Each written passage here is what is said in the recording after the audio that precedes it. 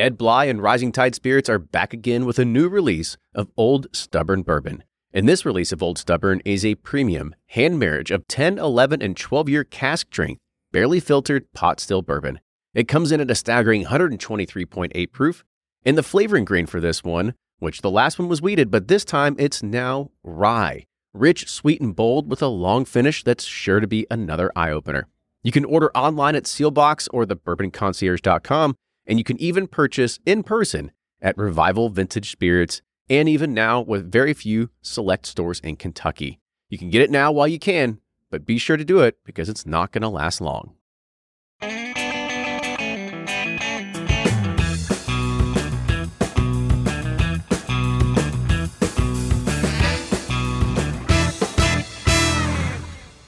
For today's Whiskey Quickie, we're looking at Widow Jane The Vaults. This is a 14-year-old blended product that is coming from Indiana and Tennessee, but not only is it just 14 years old, which is a really high age, but it also was finished in casks that were air seasoned for 8 years. This is coming in at, I know, it's a long time. They were stuck in the vault. It was also coming in at 99 proof and with an MSRP of $150. So let's see what's happened in this vault. I know, let's go.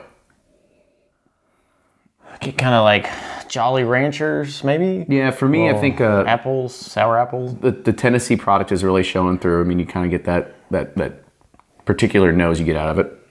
So on the taste.